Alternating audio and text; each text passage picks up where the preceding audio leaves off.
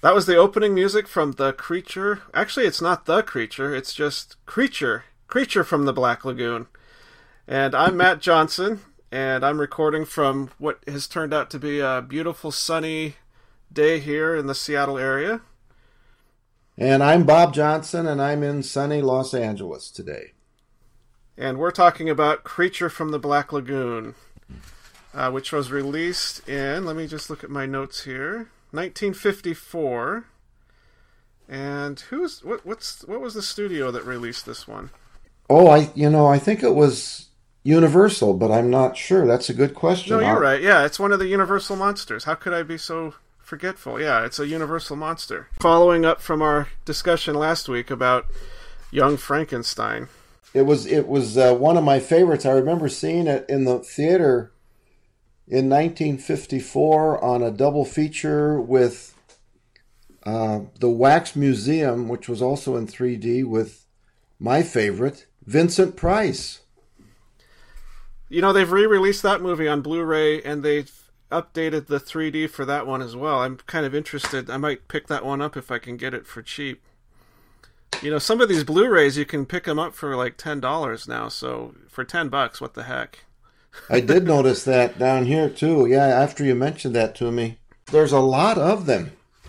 There are. You know, you saw this at a double feature, and the first time I saw it was at a double feature, and the double feature was Creature from the Black Lagoon and It Came from Outer Space, which I learned through my research on this that they were both directed by the same person, Jack Arnold. He was pretty prolific. He made a lot of movies, he did, and Richard Carlson was the star in both. Mm-hmm. Both times, I believe, he was a professor or a doctor. There's so many parallels from this movie to one of the things I wanted to talk about today, which is the Weird Fiction, which was published in the kind of the early 20th century, but has roots going back into the late 19th century. There was a story that came out, I think it was 1911, called Fishhead, and I sent you a link to this. Didn't you think there were a lot of similarities between that and Creature from the Black Lagoon? Definitely. First, thanks for sending that to me. I read the entire piece, and it was like a forerunner to this movie.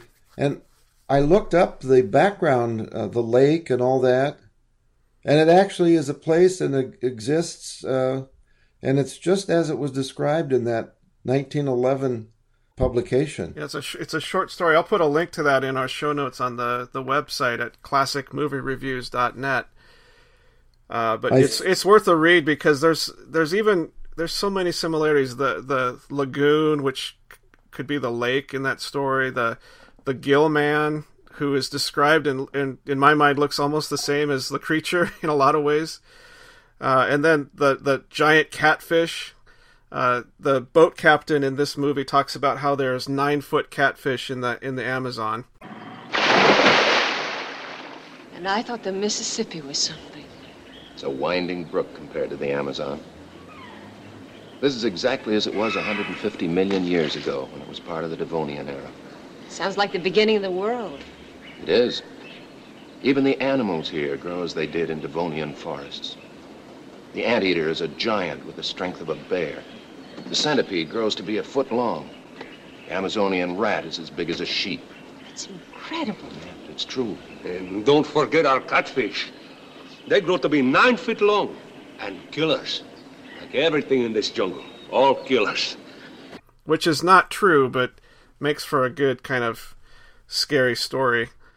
It really does. I really enjoyed that short story. I just, when I read it, I thought, is this really a place? And sure enough, it is. And then also the way that the creature in the movie is, I find him to be a sympathetic creature. And in the story, Fishhead, the main character, I also find to be sympathetic. So a lot of similarities. They're very interesting. And there's a whole tradition of these kind of fishmen or gillmen in what's weird fiction. There's a H.P. Lovecraft story called Shadow over Innsmouth, which talks all about this village full of these gillmen. And I don't know that those stories were very well known in 1954 to the general public. So for most people, I think this would have been their first exposure to like a gill man, other than maybe, mermaids or mermen or, things of that nature. Well, and I agree. I was very sympathetic with the creature in the when I first saw it in the theater in 1954, because they'd kind of invaded his territory, and he was in a lot of ways just defending where he lived. So it's a fun thing to think about. I didn't realize there was all that background publication information. I have to think that some of that influenced them in making the movie, even though in the making of documentary they don't mention it. There's just too many similarities not to be a connection there.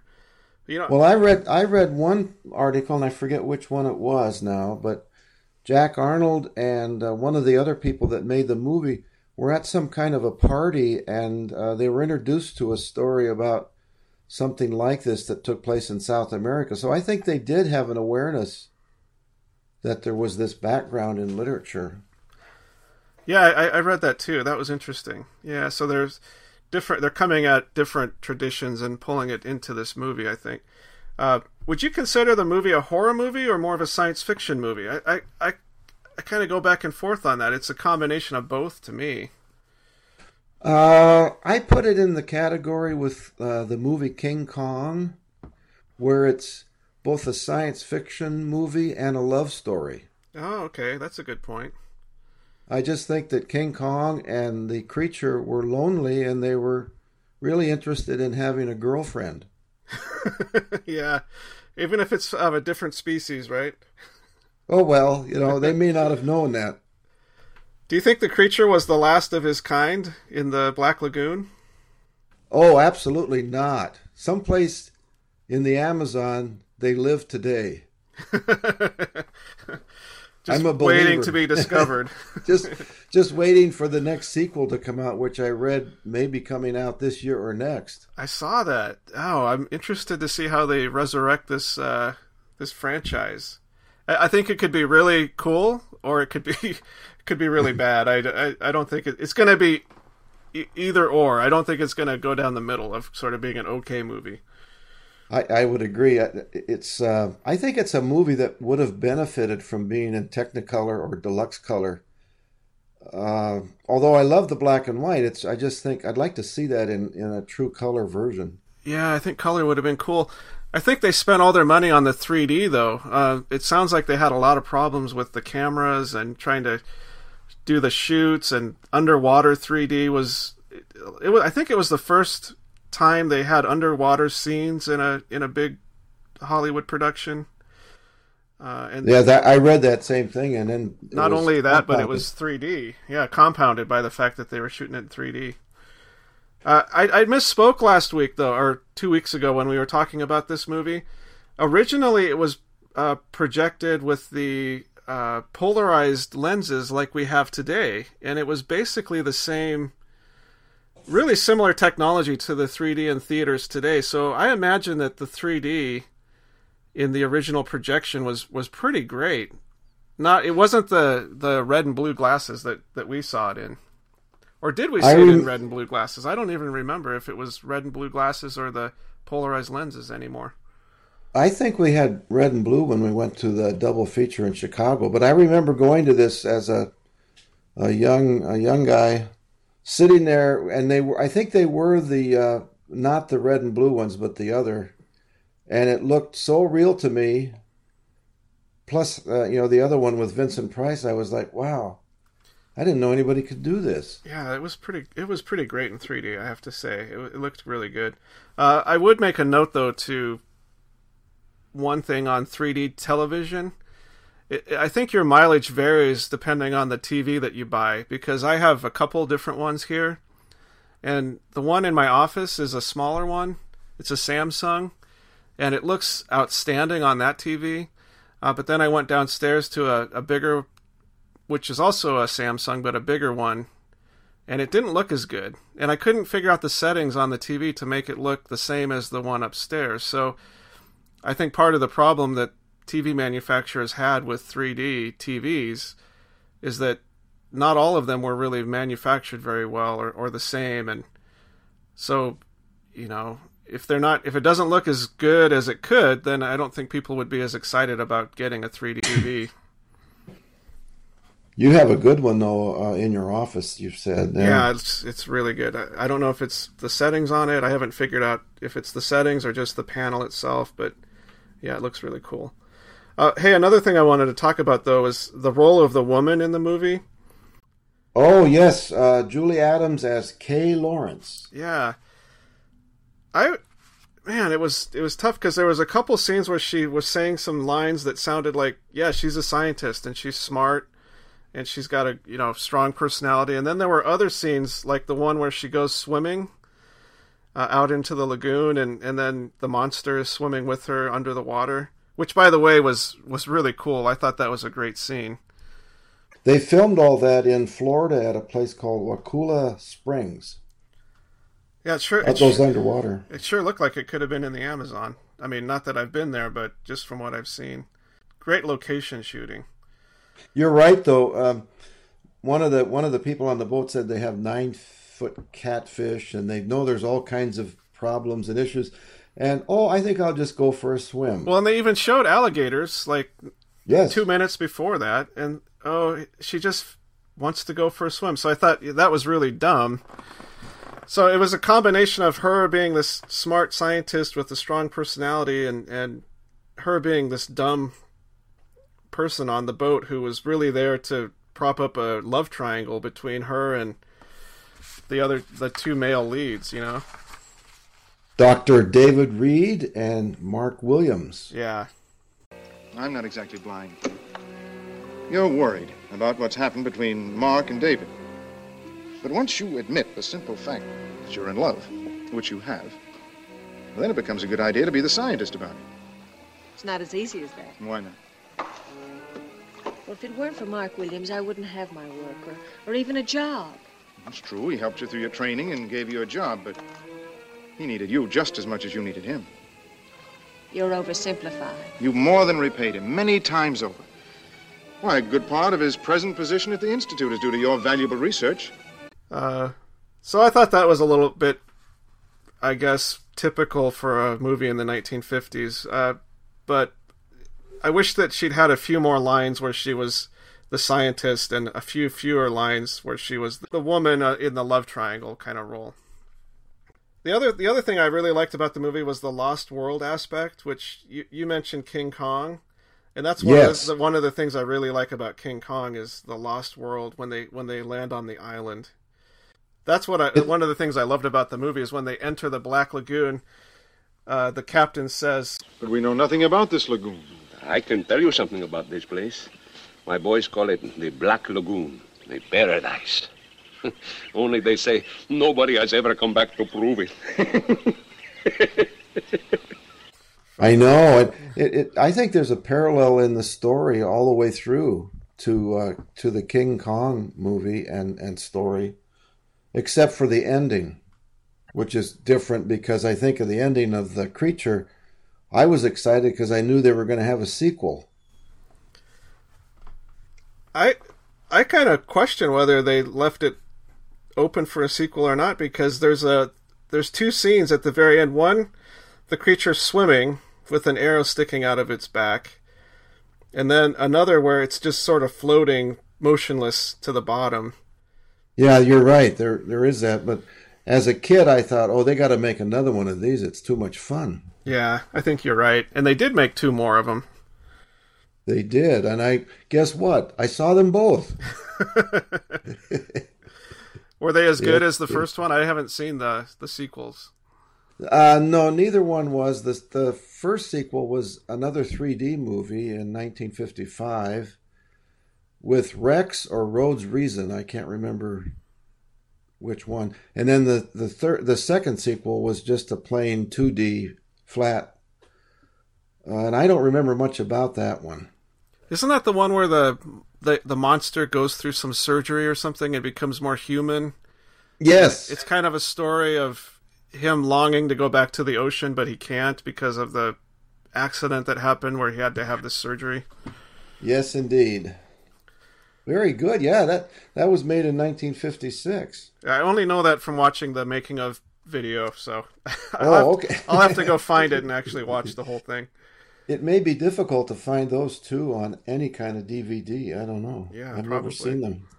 The environmental aspect of the movie, did you think that they intentionally had any kind of comment on the way people treat the environment?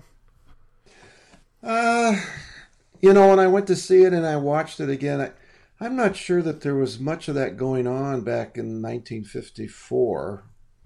So I'd probably say they weren't really into that. I think it was more just, let's make this and scare everybody and see how it goes. Yeah, I thought there was a scene where they poisoned the lagoon and all the fish are floating up to the top. Oh, yes, that was nice, yeah. And then there was a scene where Julie Adams was smoking a cigarette and just threw it into the lagoon, and the creature was down below looking up at that. And I think you could read some more into that about making a comment about the environmental destruction of, the world based on the way humans treat it. But I think that maybe it's reading too much into it. Maybe they didn't think anything of that. It's just, well, this is what we do. I would guess that they probably didn't give it much thought.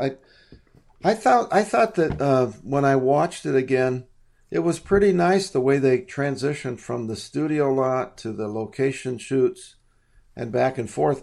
Although there's a scene near the beginning where the hand comes out of the water, and I think she's standing next to the water and the hand comes out of the water.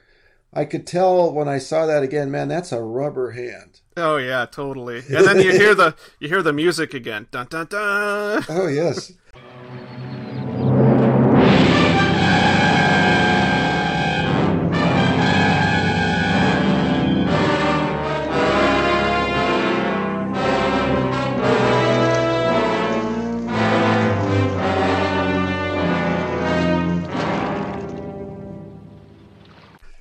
Well, after your notes that they played that 137 times, holy cow, I didn't realize it was playing all the time, practically. Pretty much. I did watch this with two of my kids. They didn't make it all the way through, unfortunately. They couldn't get over the rubber suit and just the fact that it was pretty slow going in terms of the action. So I wasn't as successful with this one as I was with Young Frankenstein in getting them interested. Did you watch it in 3D with the two grandkids? Yeah, we did. Yeah, and even that didn't work. It wasn't enough to really pull them in.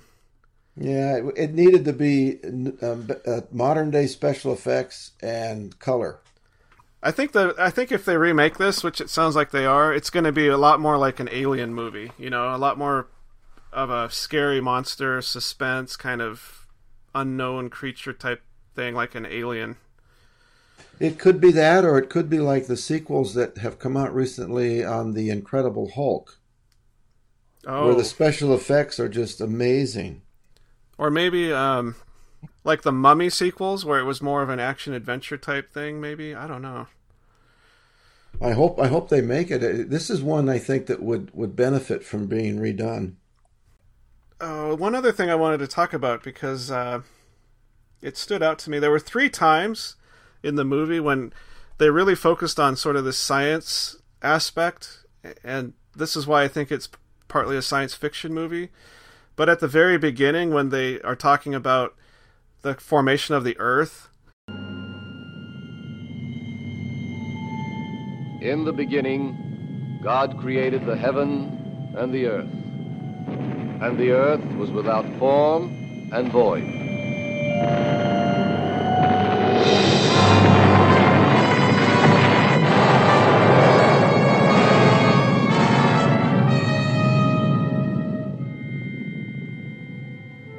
This is the planet Earth, newly born and cooling rapidly from a temperature of 6,000 degrees to a few hundred in less than 5 billion years.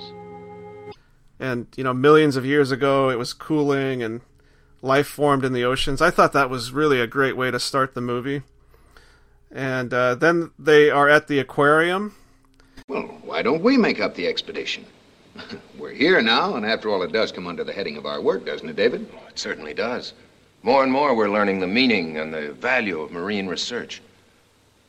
Look over here. This lungfish, the bridge between fish and the land animal. How many thousands of ways nature tried to get life out of the sea and onto the land. This one failed. He hasn't changed in millions of years. But here we have a clue to an answer. Someday spaceships will be traveling from Earth to other planets. How are human beings going to survive on those planets? The atmosphere will be different. The pressures will be different.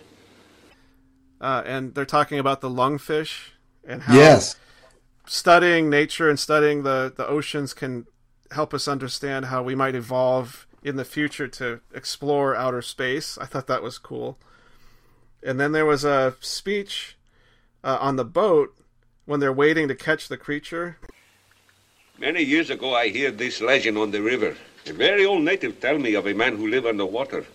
But she was crazy. Crazy Ghoulie, everybody call her. The unknown always seems unbelievable, Lucas. Well, one accepts these things as legend and lets it go at that. But to actually believe that there exists something like a human being that can live underwater.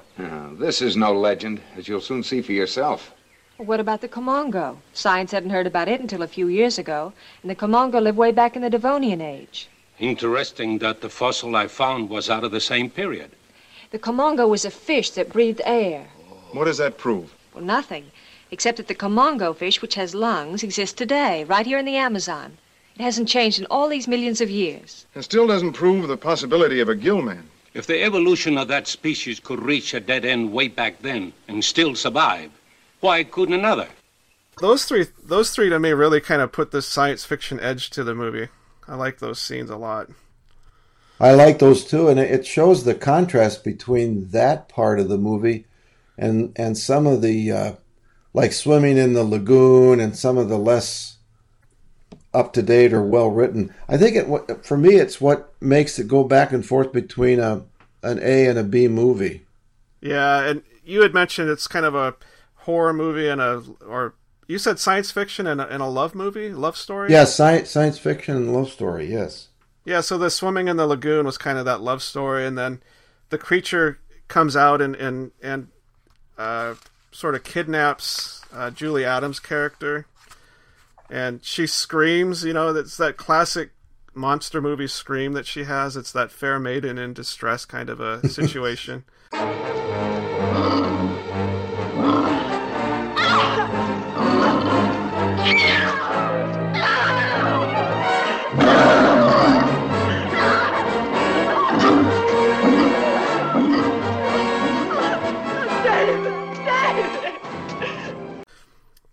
Yeah, so it does vacillate between an A movie and a B movie, I think, based on some of those dynamics.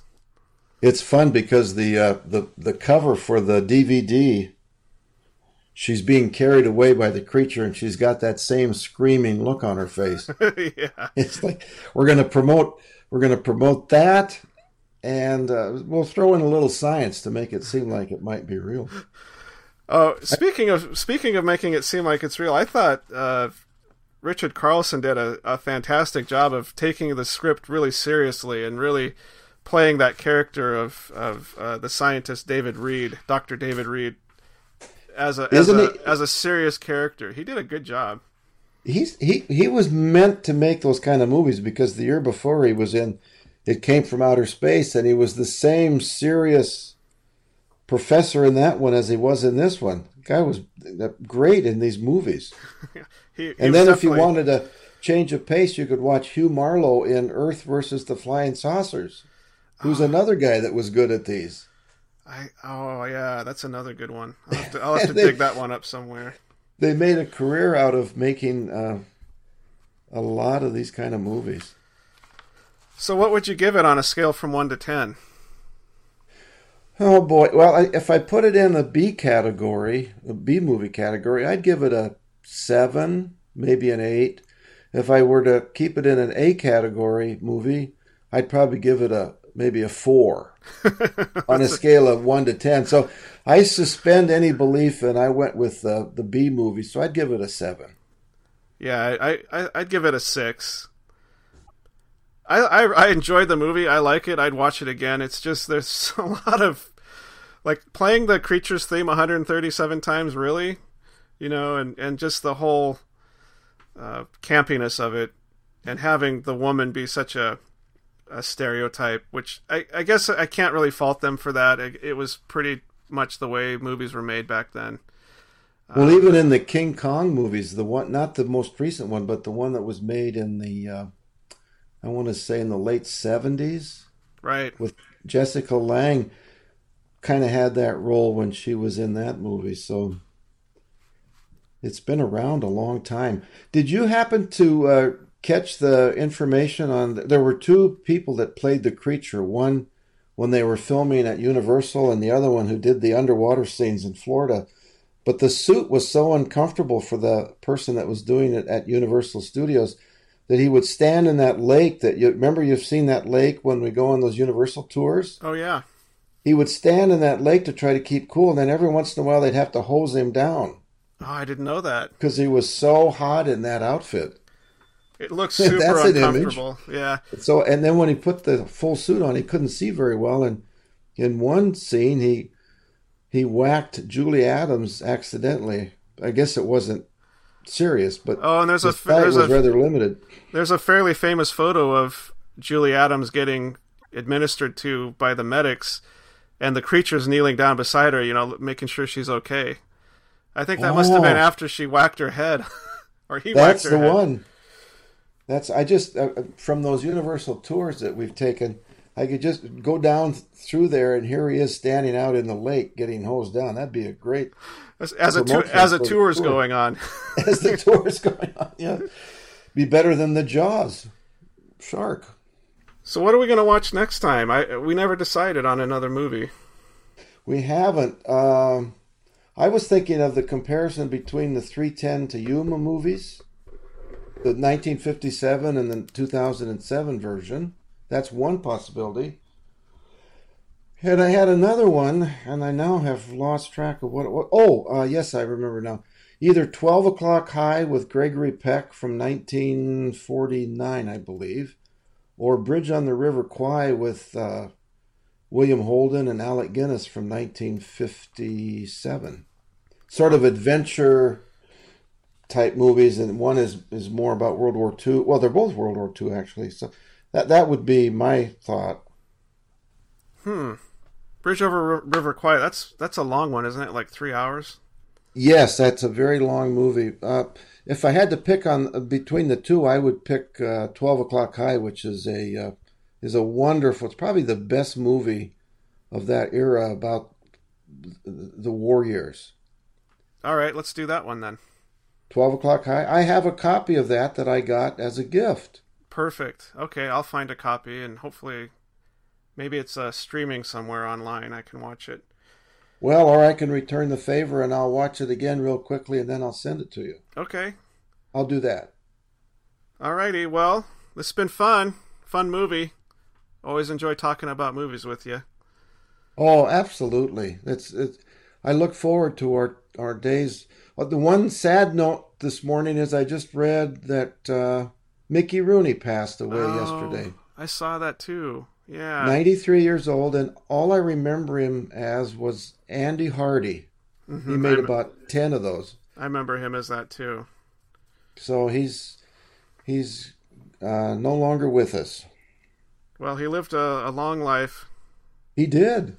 Made a lot of good movies and shows.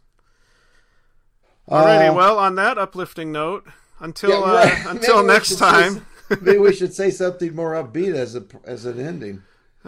Well, I can't think of anything.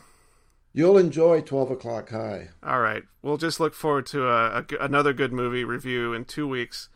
And until then, I'm Matt Johnson. And I'm Bob Johnson. And happy movie watching.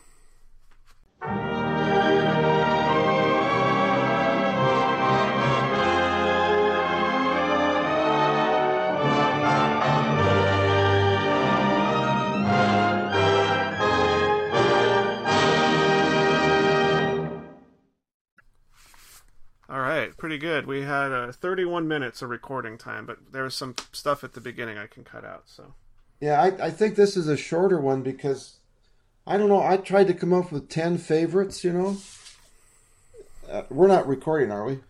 Oh, I just leave it recording just in case we say anything funny. Oh, okay. Well, when I watched Young Frankenstein, I must have had 18 or 20 top favorites. When I watched The Creature from the Black Lagoon, it was hard for me to come up with the 10 that I finally sent to you. Yeah, I didn't think we could do a top 10 because I had about 4 or 5. Yeah, it's so but it was different. It was more about there were some interesting topics that I thought we could cover, like science fiction versus horror, or the origin of the monster, that type of thing. So I thought we did a good job. When I was watching it, I was thinking back to 1954. I'm guessing that I rode my bike to the theater, loaded up on candy, and watched those 2 double features, and I bet I was a mess when I got done watching that after all that sugar. I bet your mom was happy to see you when you got home. Yeah, I'm sure. Oh. You and about 100 other kids your age in the theater, right? Throwing popcorn around and being obnoxious. It easily might have been 250. It might have been the entire group in school. Everybody everybody your age in town. Yeah. Yes.